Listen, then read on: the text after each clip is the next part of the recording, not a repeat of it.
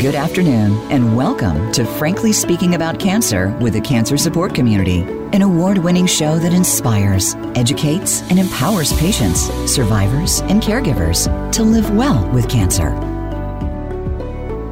Welcome to Frankly Speaking About Cancer, a program that focuses on informing and inspiring people to live well with cancer. I'm Natalie Castelli, Senior Director at the Cancer Support Community. For more than 35 years, we at the Cancer Support Community have been a relentless ally for anyone impacted by cancer. We help individuals manage the realities of this disruptive disease and get back to normal.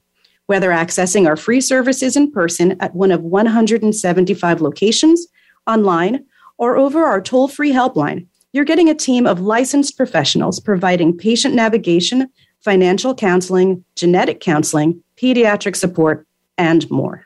Cancer always catches people by surprise and will always be someone else's problem. We are all terrified that one day that someone else will be us. Those are oncologist and caregiver John Marshall's words in the memoir he has co-authored with his wife.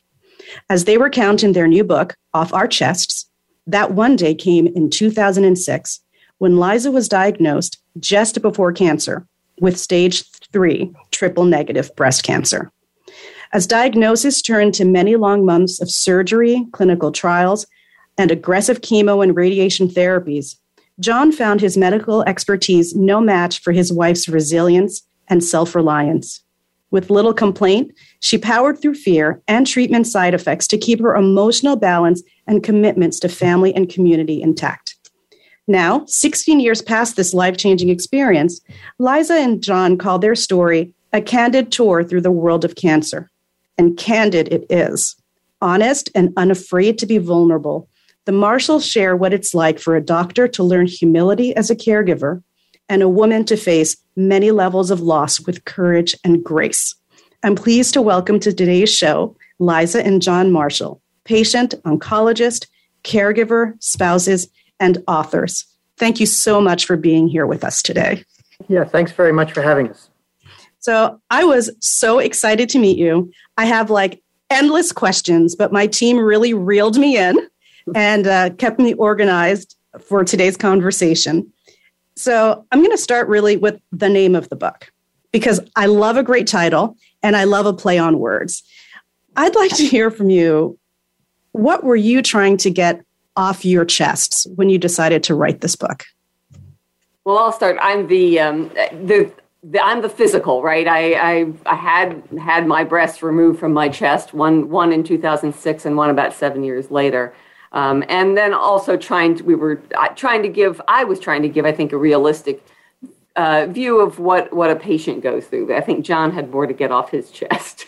Well, I certainly have lived this world of cancer a long time, and I have lived it now from more angles than I had bargained for from the beginning, from sort of the loss of my mom as a kid to becoming an oncologist to then having to become a caregiver. I didn't want to become a caregiver, but having to become a caregiver, I had a lot of experiences and thoughts about the world of cancer, cancer medicine, cancer research, and the impact of a cancer diagnosis on a family. So Liza had more to get off her chest than just her breast, quite honestly. She had a lot to share as well. So I think we both had things to both physically and emotionally get off our chest. And then after the fact, we came to the conclusion that we had stuff to get off the chest to each other, right? There's that things we hadn't really said in the heat of the battle that 10, 15 years later, we then felt like we could share with each other. So you started out thinking of others and ultimately were, in fact, speaking to each other through this book. Let's go back in time to when Liza first received her diagnosis. And to me, it's fascinating. Over the years, I've spoken to a lot of people who've shared with me what that fateful moment was like when they received the news. But I've never heard a story like yours, Liza's, with the additional interest that you and John don't remember the event quite the same way. So, Liza, can you start by telling us what you recall happening? And John, let us know your version of events. Yeah, he can correct in a minute. But I'd had a couple of breast issues, and ended up having a biopsy because I woke up one morning and my breast was swollen. And we honestly didn't really think that much of it. And I went in to see the surgical oncologist, and she said, well, let's just, we can't see anything on an ultrasound, but let's just go ahead and do a biopsy. So the following Monday, I was on the phone with John, and we tended to talk to each other most mornings after the kids had gone to school and the dog had been walked, just to kind of work out who was going to take charge of things the rest of the day with the children and go through our list of business items. And we were just talking, and all of a sudden, John said, "You have breast cancer." And I honestly thought he was joking. I mean, I know I'd had a biopsy, but somehow I just didn't quite link the two. And why would John be saying this? I mean, and I am very funny. Yeah. It was not his best joke, I will say. But so what? And he said, "No, I've got the pathology report here. You have breast cancer." Now, the way I remember it is that was that the oncologist who happened to be running the biopsy study that I was on, it was just a tissue banking study. She had been copied on the report, and she walked into John's office. John remembers it a little bit differently. Yeah, I remember it.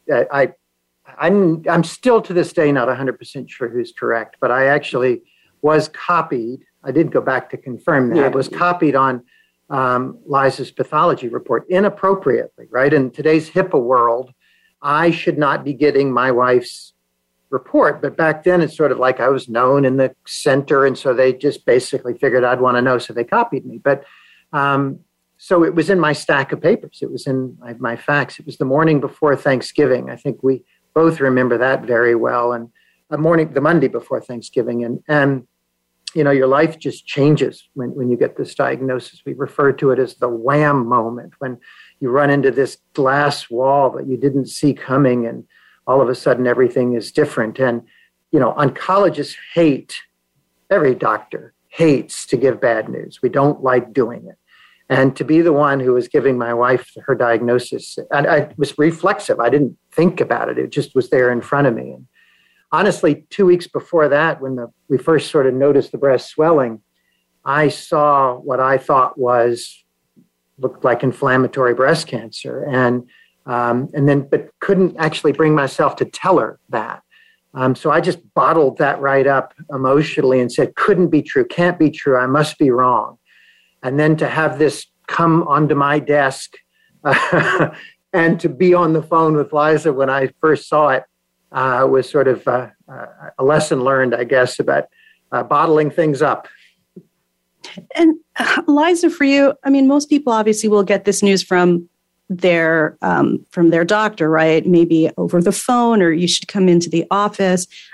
Clearly, you describe being blindsided by the way this was announced to you. But how did you feel ultimately that it was your spouse announcing this life-changing diagnosis? Well, it was sort of two-edged, I guess, in many ways. I mean, it was terrible to hear it from him. And as I say, it took me a minute to get there. I mean, I suppose in a sense, one could argue that was maybe a softer landing than hearing it from an oncologist, a surgical oncologist who had had the biopsy ordered. I wouldn't have thought she was joking. I would have just immediately gone to that. Whereas with John, there was sort of this glide into, "Oh my God, you're serious." And then John was so quick to turn at that point and immediately start listing for me the things that I needed to do and to make them happen. And, I knew even at the time, and certainly in retrospect, how fortunate I was to have somebody who already understood the whole process, what needed to happen next. So at this point, I'm assuming, John, you're still in your oncologist role. So I'm going to keep you there for a moment. Can you help our listeners understand what does near inflammatory or stage 3 triple negative breast cancer mean? All of those words sound very scary, particularly when you string them together. What is it? And I know a lot has changed in terms of treatment options since the time of Liza's diagnosis, but what were you all facing at that time? Yeah, it's bad. It had just been invented or discovered or categorized back in 2006. So every night during Jeopardy, you can see the ad for, some kind of breast cancer therapy that, ER positive or HER2 positive, et cetera. When there's no marker present on the breast cancer, that's what we call triple negative. It doesn't have the sort of therapeutic hook that would be nice to use. And it was already recognized that that was a more aggressive, rapidly growing, less responsive to treatment kind of cancer. So that much we knew. What inflammatory means is that it had been growing so fast, it was tracking along the lymph channels within the breast and grabs onto the skin. What I had seen in the bathroom 2 weeks before when we were getting ready one morning was when Liza leaned into the mirror to check face in the morning, I saw her breast pull back as if it was being pulled from underneath the chest. And that means the skin had been grabbed onto from the underside by the cancer. And that's what inflammatory means. And what that means from an oncology perspective is that almost everybody with inflammatory breast cancer, the cancer has moved somewhere else in the body, to the lungs, to the lymph nodes, to the liver, somewhere else, almost all the time. So it usually means stage 4, but at least for our initial staging, we never got anything, and actually forever, never got anything beyond that stage 3. So we're just about up to our first break. Liza, I'd just like to ask you one more question. You just mentioned a few minutes ago that you were in fact really grateful that John is an oncologist and immediately knew what to do and how to put those wheels into motion. But eventually he had to transition to husband and caregiver. What was that transition like for you to witness and to live through? Well, I think, I was thinking about this. I think through that, the post-surgery period is when that really happened because right after surgery, I had drains, and I have to tell you, I'm a pretty queasy person, and the idea of emptying these things out with blood clots and, blech. And so John, and unfortunately, John didn't think blech. And so he really was physically my caregiver during that period. And then, and I love every part of you, even the blech. Yeah. I think he then started to retreat during that period as well. And to get out of being, he was happy to do the physical things, but he really didn't want to be involved in the medical decision making. And so he sort of was in a no man's land between, I'm a doctor and I don't want to tell her what to do, but I'm also a caregiver and I'm staying out of it, which was a little odd, I think, for both of us and a little difficult. We really had to figure out how to navigate that. So we're going to go into our first break. And when we come back, John, I'd like to hear from you about how you navigated those transitional waters and knowing when to bring out which aspect of your background, your character, and I think always your humor. It seems to be ever present. So this is Frankly Speaking About Cancer. We're going to be taking our first break here, but do not go away. We'll just be gone for a few moments, and we're going to continue our wonderful conversation with Liza and John Marshall.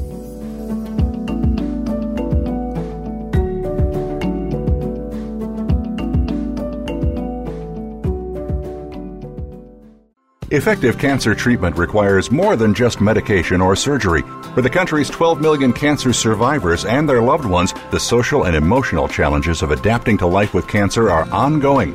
How to handle coworkers' questions, how to get comfortable with new physical realities, how to reassure worried family members, or explain to friends your priorities have changed. The Cancer Support Community is ready to help by providing free counseling, education, and hope for survivors and their caregivers. Whether online or at over 100 locations around the world, the Cancer Support Community is ready to offer the support you need to live a better life with cancer. For more information on support groups, publications, nutrition, exercise programs, and more, call 1-888-793-9355 or visit us online at www.cancersupportcommunity.org. That's cancersupportcommunity.org. The Cancer Support Community, a global network of education and hope. People living with breast cancer often find it difficult to ask for help, and many of the people in their lives want to help but don't know how. During National Breast Cancer Awareness Month, Cancer Support Community is proud to support Meal Train, sponsored by Magnolia, which utilizes mealtrain.com, a free shared online calendar to streamline the process of giving and receiving meals for families coping with breast cancer. Help us reach our goal of 1,000 new breast cancer-specific meal trains this October. To learn more, visit mealtrain.com/MMT and enter the code MagnoliaB, or visit us at cancersupportcommunity.org. Your life, your health, your network. You're listening to Voice America Health and Wellness.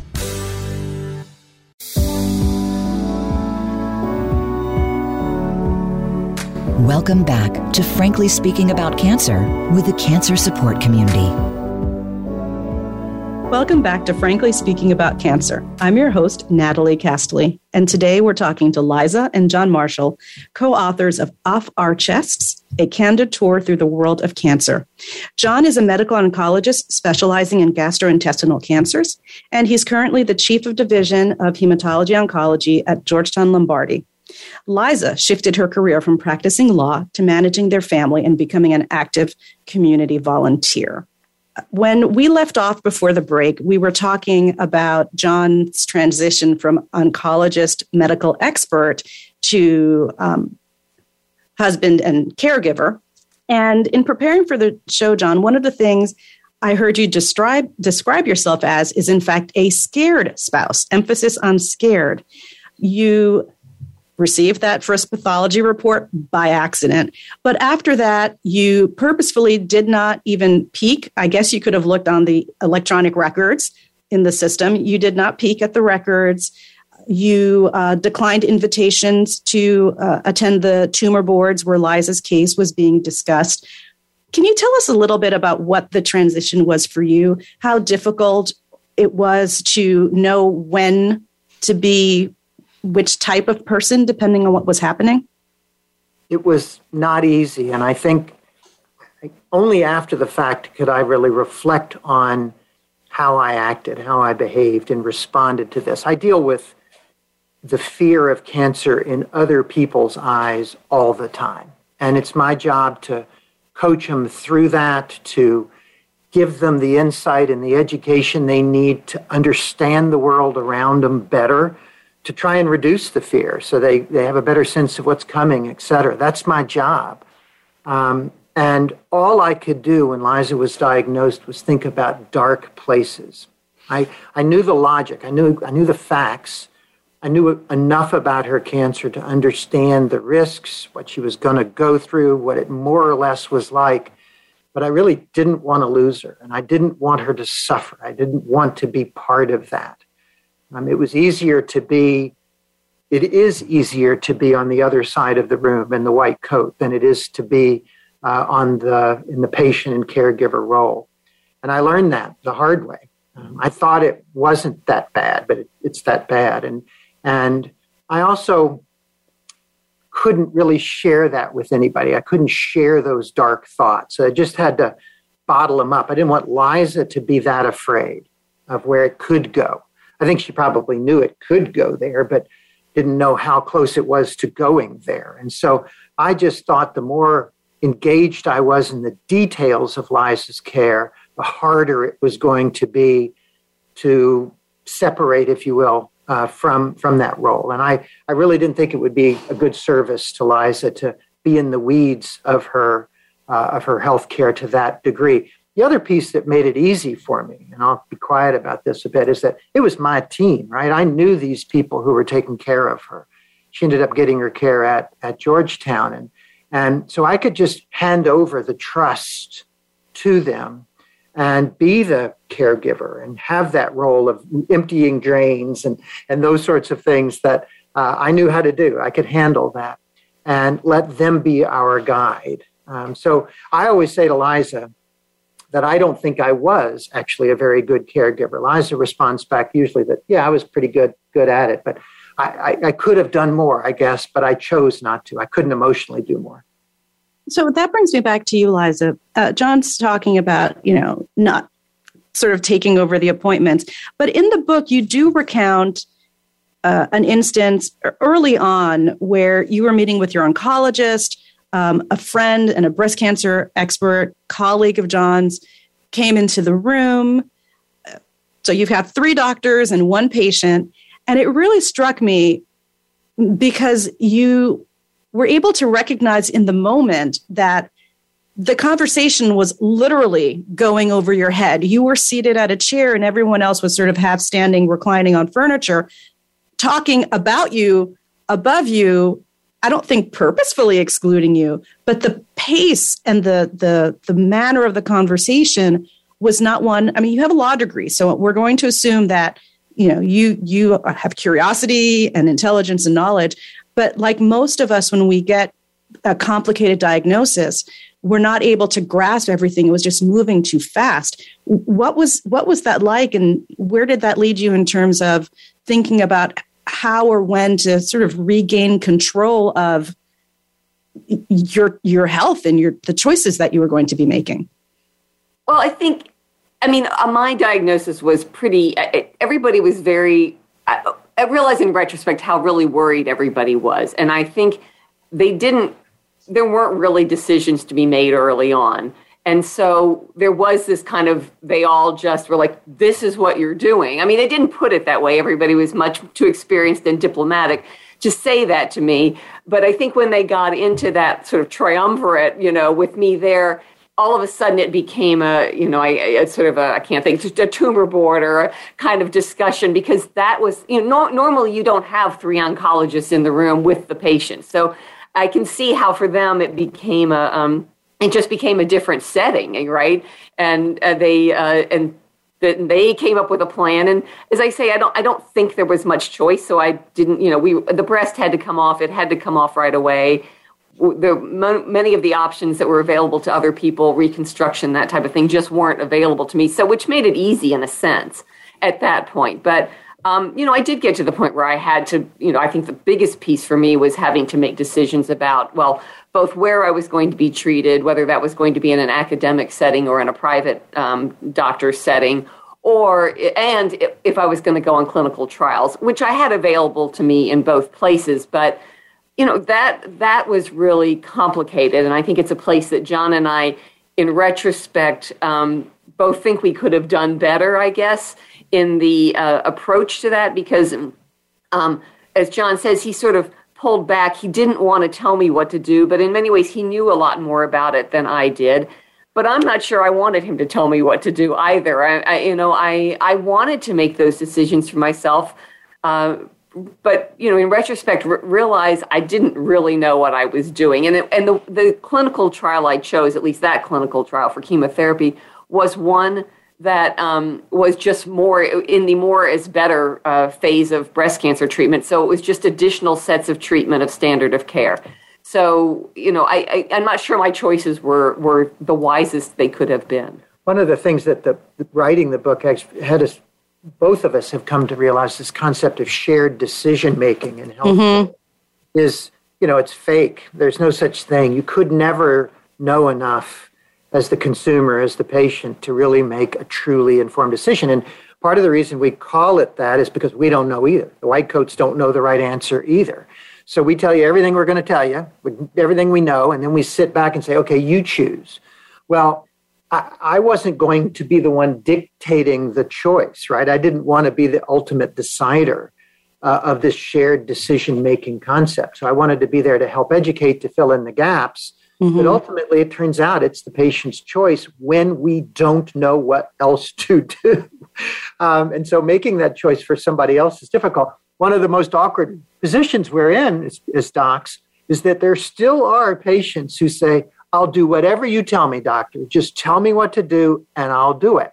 And we almost hate that. You might think we like it, but we actually, particularly when there's gray about what the right course of action is, because now it's your choice, right, as the physician. And if it doesn't go well, that was your fault in the end. So we like to put it over there on the patient. I like to put it on Liza as well, I guess. So we're going to talk a bit about Liza's choice between private practice and academic setting. But in looking at the choice of academic setting, particularly where you work, John, I think we need to talk about the elephant in the room, which is your very long-standing hostility with the breast cancer care community. I pulled a couple of quotes from the book to illustrate for our listeners, just so they understand I'm not exaggerating. Now, these are your words, and this started very early on in your fellowship. In the book, you write, I was lucky that some of the true world leaders in the field were my teachers and mentors, and boy, did they make sure I knew my stuff. Maybe this is where my irritation started. They saw breast cancer as more important than others, requiring that we fellows attend all the breast cancer conferences while considering other disease meetings were optional. I got another one. I quickly came to see the ubiquitous pink ribbons as the enemy, a symbol of unfair focus in our field. Breast cancer came first, and the rest of us get the leftovers. The breast cancer juggernaut was miles ahead of the rest of us. It was our turn, and we needed a chance to catch up. I'm just quoting you, John. I'm just quoting you. And this is my last one. This is my favorite one. I actually stopped reading for a minute, and I read this to my husband. I wrote, look at what John wrote. You say, unable to suppress my feelings, I began slipping into my anti-breast cancer message into every dinner party, every lecture, every grand rounds, every video, and every interview. I preached my gospel of resentment and jealousy of breast cancer to anyone who would listen. I have two questions for you. We've got 2 minutes before we go to break. One is, I would like you to kind of explain to our listeners where this rage was coming from.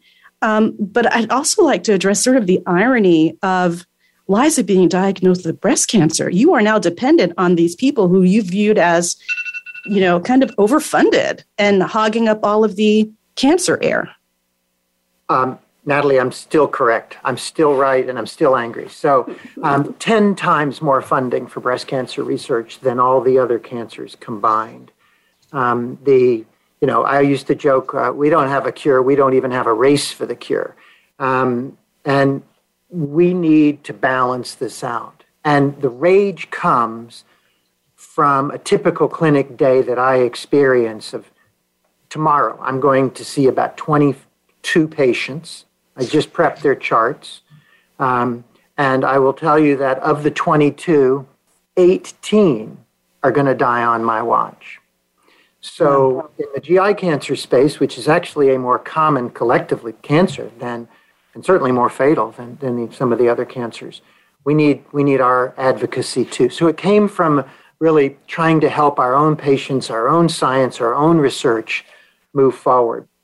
The switch when Liza gets breast cancer, Liza's not here today without their success, their advocacy, their funding, their clinical trials, and their progress. She wouldn't be here today. And the progress has continued. So it is anger, but it's really more jealousy. It's really more the model works, advocacy works, and we need to support not just one kind of cancer. The research in one kind of cancer doesn't necessarily apply to other cancers. We need to share it across all of the different kinds of cancers and make progress together. And Liza, was it awkward for you to have the colleagues that John had maligned suddenly become your medical team? Well, I have to say they were really some of our best friends. I mean, the head of the breast cancer program at Georgetown, John and she did fellowship together. So no, it really wasn't. And honestly, John's just very good at saying provocative things in a way, as you pointed out in the book, in a charming and funny way. And he gets away with a whole lot of things that I think the rest of us would never dare say because of the way he presents it. So it actually wasn't. I mean, it's sort of a running joke at Georgetown, John and his, breast cancer issues. All righty. Well, listen, we're going to take another break, but we'll be back in just a few minutes. We're going to hear more about your story and about your book, Off Our Chests. So don't go away, because in just a few minutes, we'll be back with John and Liza Marshall. This is Frankly Speaking About Cancer. We'll be right back.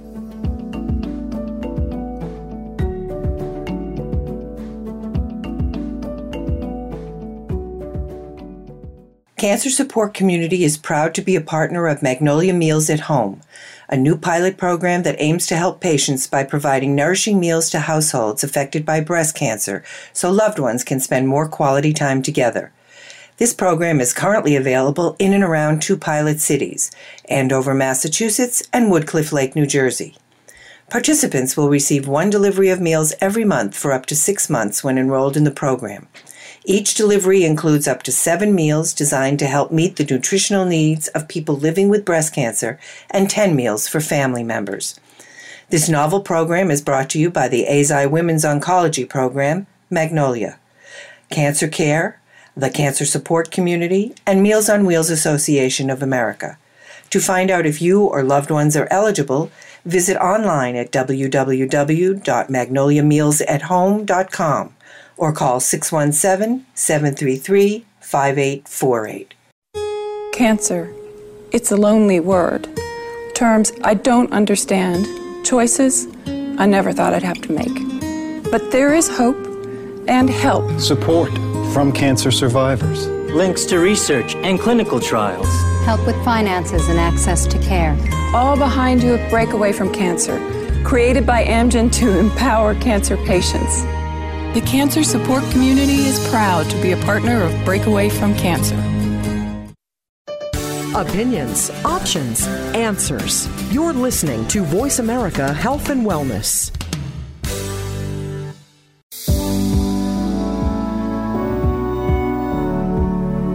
Welcome back to Frankly Speaking About Cancer with the Cancer Support Community.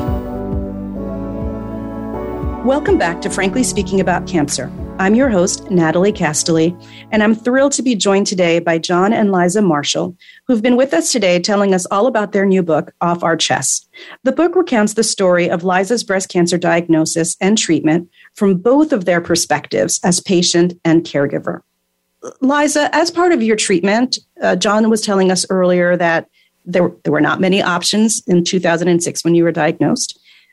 You chose to participate in clinical trials, plural. You actually, I think, participated in 3 of them. Can you talk to us a little bit about what your experience was participating in a clinical trial? I know that you personally did not have a lot of the misunderstandings that most people have about what kind of treatment you'll receive, whether you will or won't receive treatment, because you were familiar with John's research work and had been in and around the medical community. But tell us a little bit why you made that choice and what the experience was really across several of them. But what was that like for you? So I should start by saying that, sort of as you pointed out, I'm a big proponent of clinical research, not just because it has been John's life's work in many ways, but, I feel I'm sort of a community-oriented person. I really believe that we all are better when we work together. And I, recognize that, as John pointed out about breast cancer, the reason so much progress has been made in breast cancer is because so many people participated in clinical trials to help find not only what therapies are effective, but in what way they should be administered. So when I was off, it was no question for me that I was going to participate in clinical trials. And as I said, even the first one, I was, lying on the table for my biopsy when somebody came in and said, we're banking some tissue for future research. Would you be willing for us to take some of your tissue as part of this biopsy? And so I, signed the paper very, in a very blasé way, which was actually good. And went ahead with that. But the next going into cancer treatment, of course, many patients are presented with that option, and it is a wonderful option to be able to participate in a clinical trial. And I knew that I knew enough about clinical trials to know that I was at least going to get the standard of care for breast cancer treatment. There was not a placebo arm, and there wasn't going to be anything less than what a regular breast cancer patient would be receiving, that I was actually going to get. Well, in my case, I ended up getting more of that.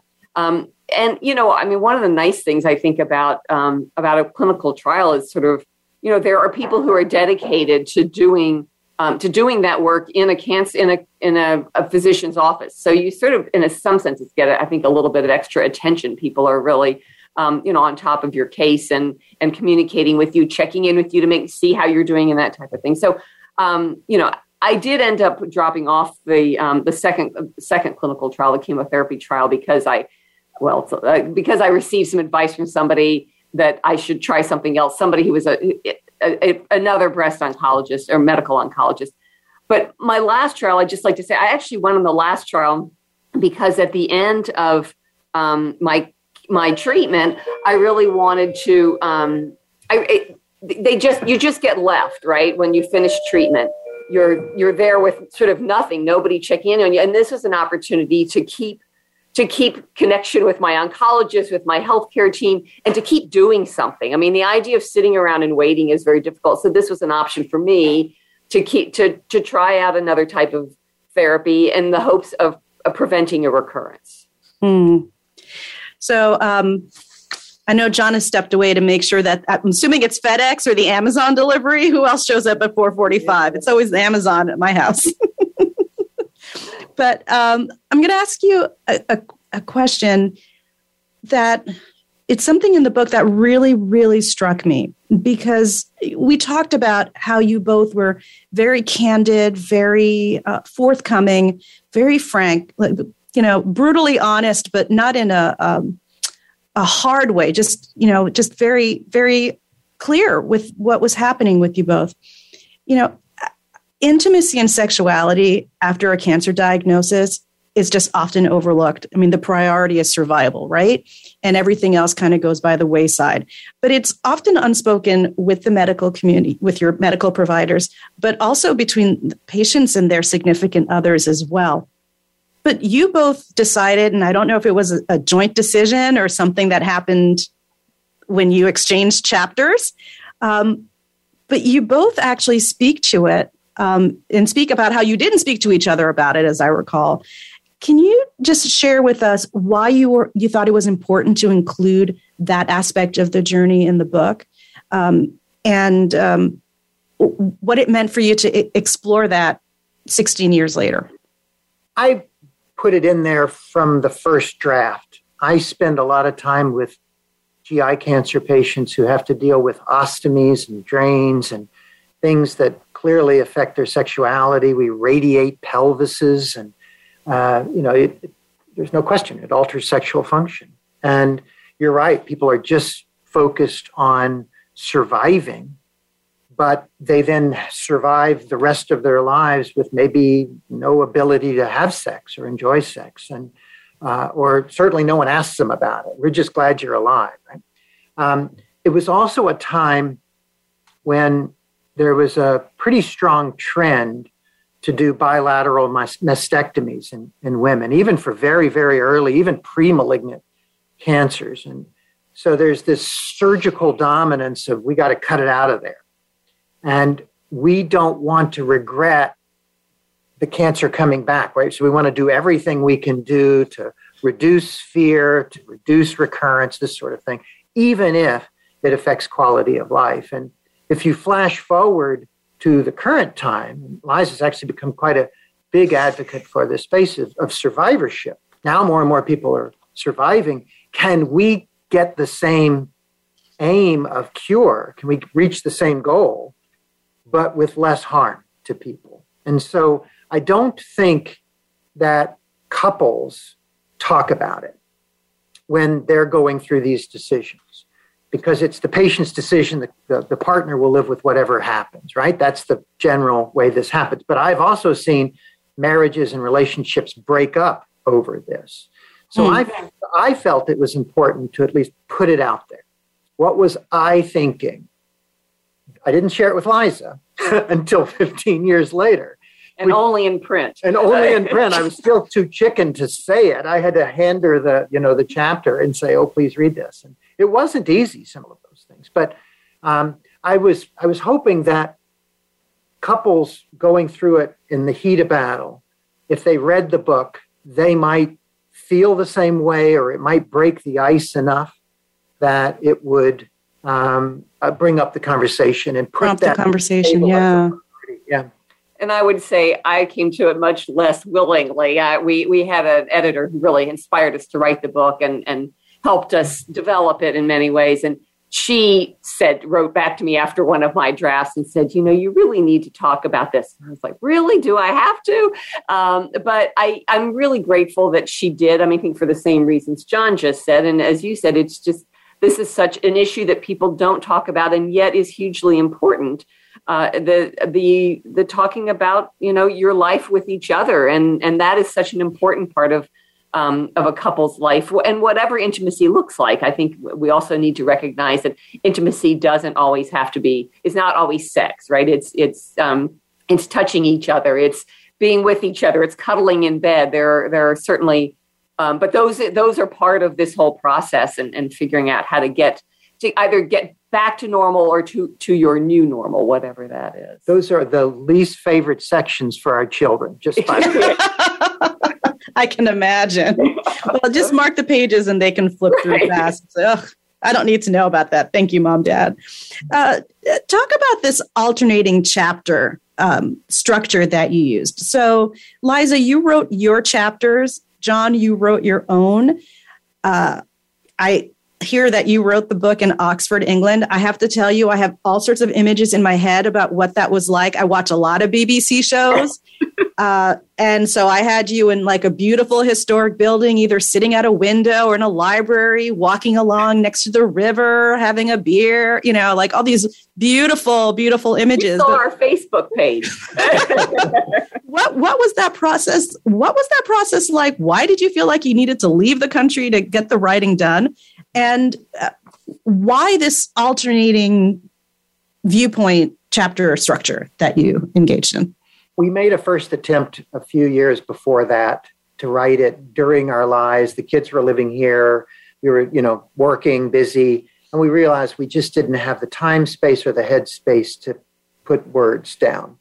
And honestly, because I was really tired and burning out, we were lucky enough to have a sabbatical option through Georgetown and Oxford. And it wasn't quite so romantic. It was pretty damn cool because we were living in a flat at the Jesuit College. I did go to the library, dusty old library with a window out onto the lawn, and Liza stayed in the flat. Next to the window, next to the window.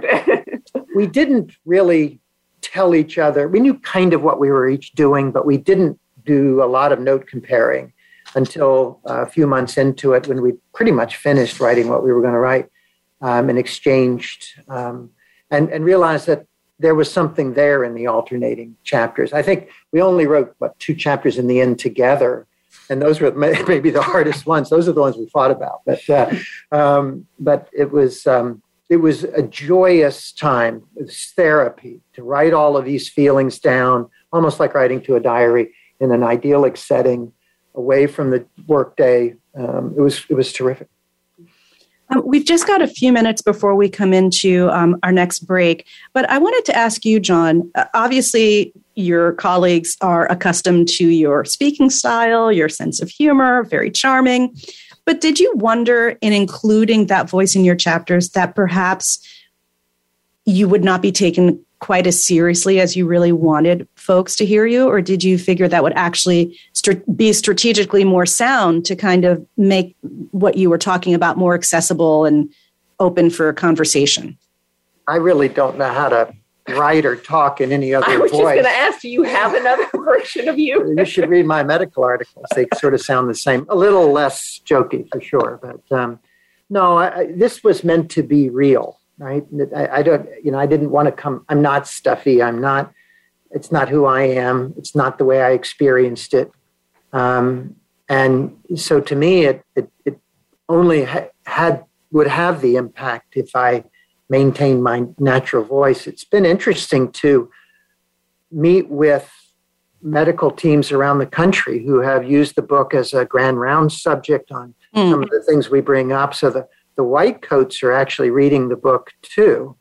And I think hearing, hopefully in some ways, their own voice in their own heads, not their official voice, the voice that's in their head about what they're thinking about their job and patient care and all that they're doing. And maybe for them provide some insight that will help them in their careers. Right. Well, we're going to take another break. It'll just be a few moments. We're going to be right back and continue this really wonderful conversation. I still have like 7 pages worth of questions that we are not going to cover, but this is just a fantastic conversation, and we are learning so much from both of your experiences and your viewpoints. So this is Frankly Speaking About Cancer. We're going to be back in just a few moments, right after this short break.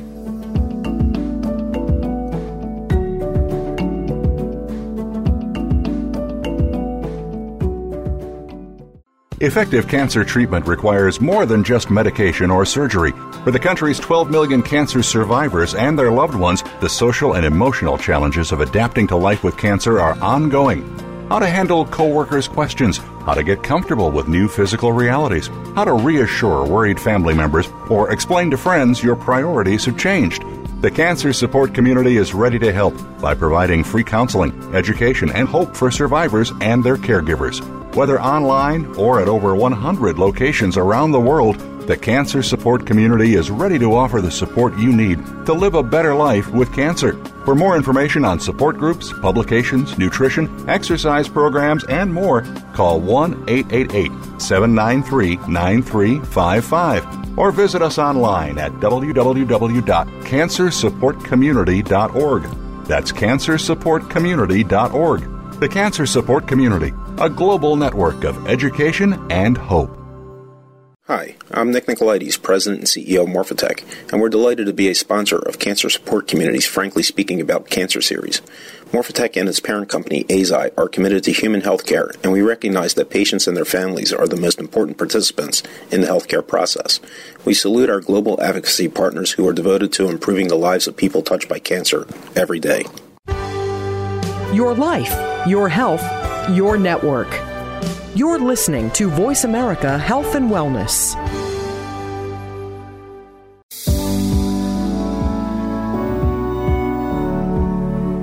Welcome back to Frankly Speaking About Cancer with the Cancer Support Community. Welcome back to Frankly Speaking About Cancer. I'm Natalie Castelli, and we have been having just an amazing conversation with Liza and John about their experience living through Liza's breast cancer diagnosis and treatment. They've written a new book. It's called Off Our Chests, where they talk about their experiences. John, you went from, we talked about this a little bit earlier, oncologist to caregiver. Very different roles, although they both have to do with medicine, right? But can you talk a little bit more, just a little bit more in depth about what that role was like? I have found over time that caregivers tend to be very self-effacing. They make sure to shift the focus back on the patient and perhaps don't talk enough about the challenges that they're facing so that they also can get support and resources.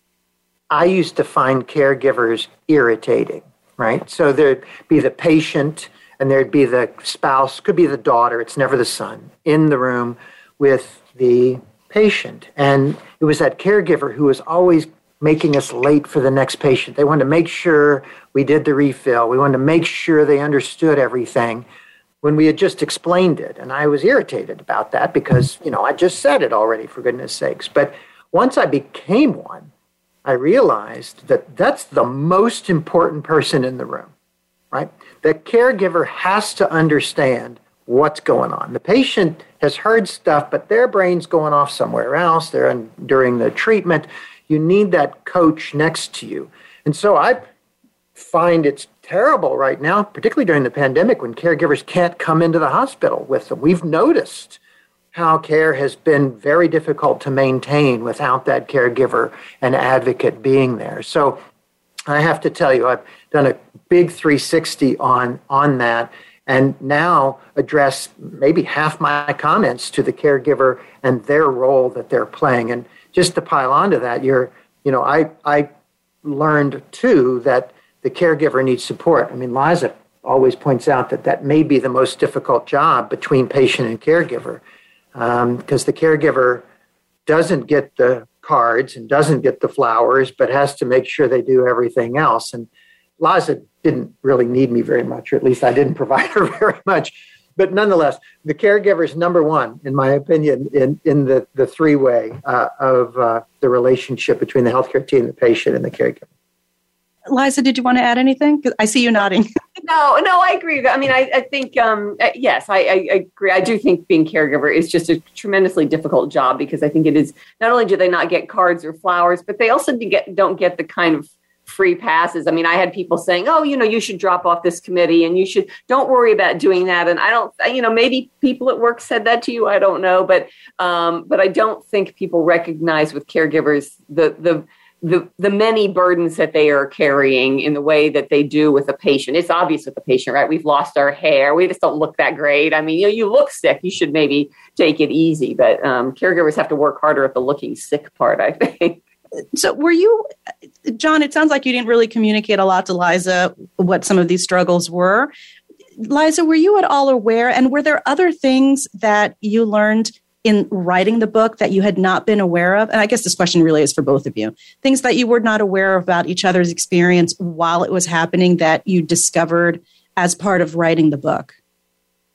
For me, I think the one that was, I think, sort of shocking for me, and this maybe is a little hard for me to recite for John, but one of the things he said in the book was that he hoped that if I had a recurrence that I would basically go quickly. And I understand why he said that. I mean, I think he didn't want the whole family to have to experience the suffering that happens in those last. And John had been through that with his mother. He had experienced it personally. But it did, when I read that and when we exchanged our manuscripts, it was difficult to read that. But as I say, I do understand as a caregiver why he felt that way. I actually recounted that with a patient in there yesterday. They took it equally badly as you did. For me, Liza taught me, one is how tough she is. And just going through what she went through, and to just keep her head up and keep moving forward and do all the things that she needed to do for everybody around her, and her selflessness in that, just sort of doubled down on all of that. I sort of knew that about her, but I didn't know that it would be that way in times of stress, like this kind of stress. But the other thing, sort of back to the oncology side, that she taught me is the importance of any kind of side effect. We used to worry only about big side effects, like that caused you to be admitted to the hospital, or, that was serious, as we would call them. But it turns out those little side effects probably add up more than the big ones. And so as an oncologist, the lessons learned, having experienced that, having read the book, the way Liza describes the experience of lying on that table, of having an IV put in, of having an injection or a biopsy, whatever it was so clear and graphic for me, that I now have a new appreciation for every test I order, every treatment I give, and the impact that will have on patients. So we've just about come to the end of our time together. I cannot believe a whole hour has flown by. And I just want to touch on hope and grace with you both before the show closes. You both faced a very dire diagnosis. And even though things have changed for the specific breast cancer you have, there's still many people who do receive a diagnosis and the prognosis is, frightening. Can you talk a little bit about hope and grace? Yeah, I think, cancer, as you say, it's so uncertain and so unsettling.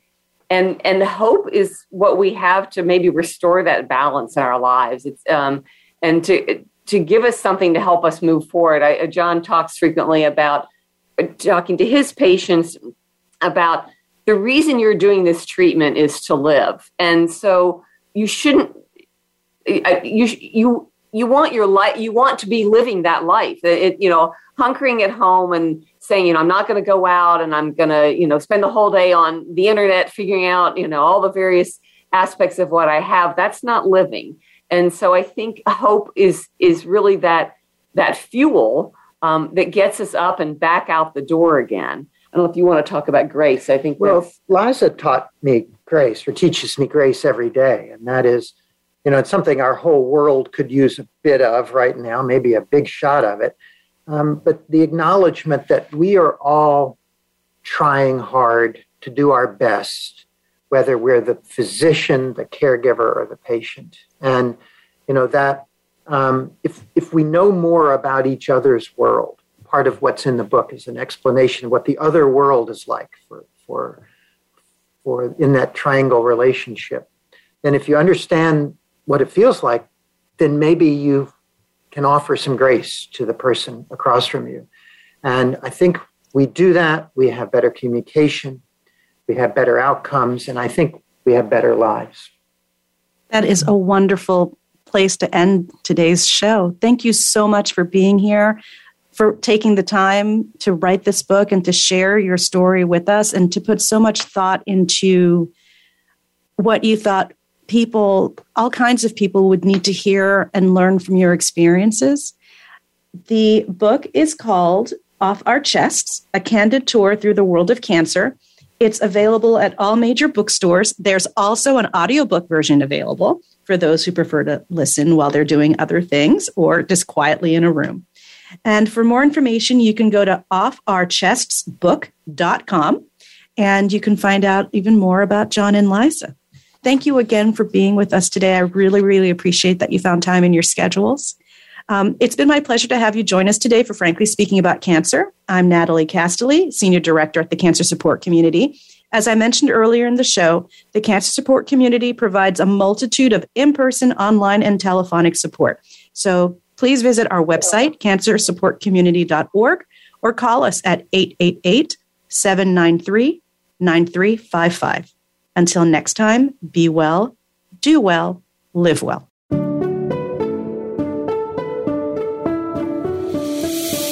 You've been listening to Frankly Speaking About Cancer. Connect with the Cancer Support Community every Tuesday at 4 p.m. Eastern, 1 p.m. Pacific on the Voice America Health and Wellness Network and online at cancersupportcommunity.org.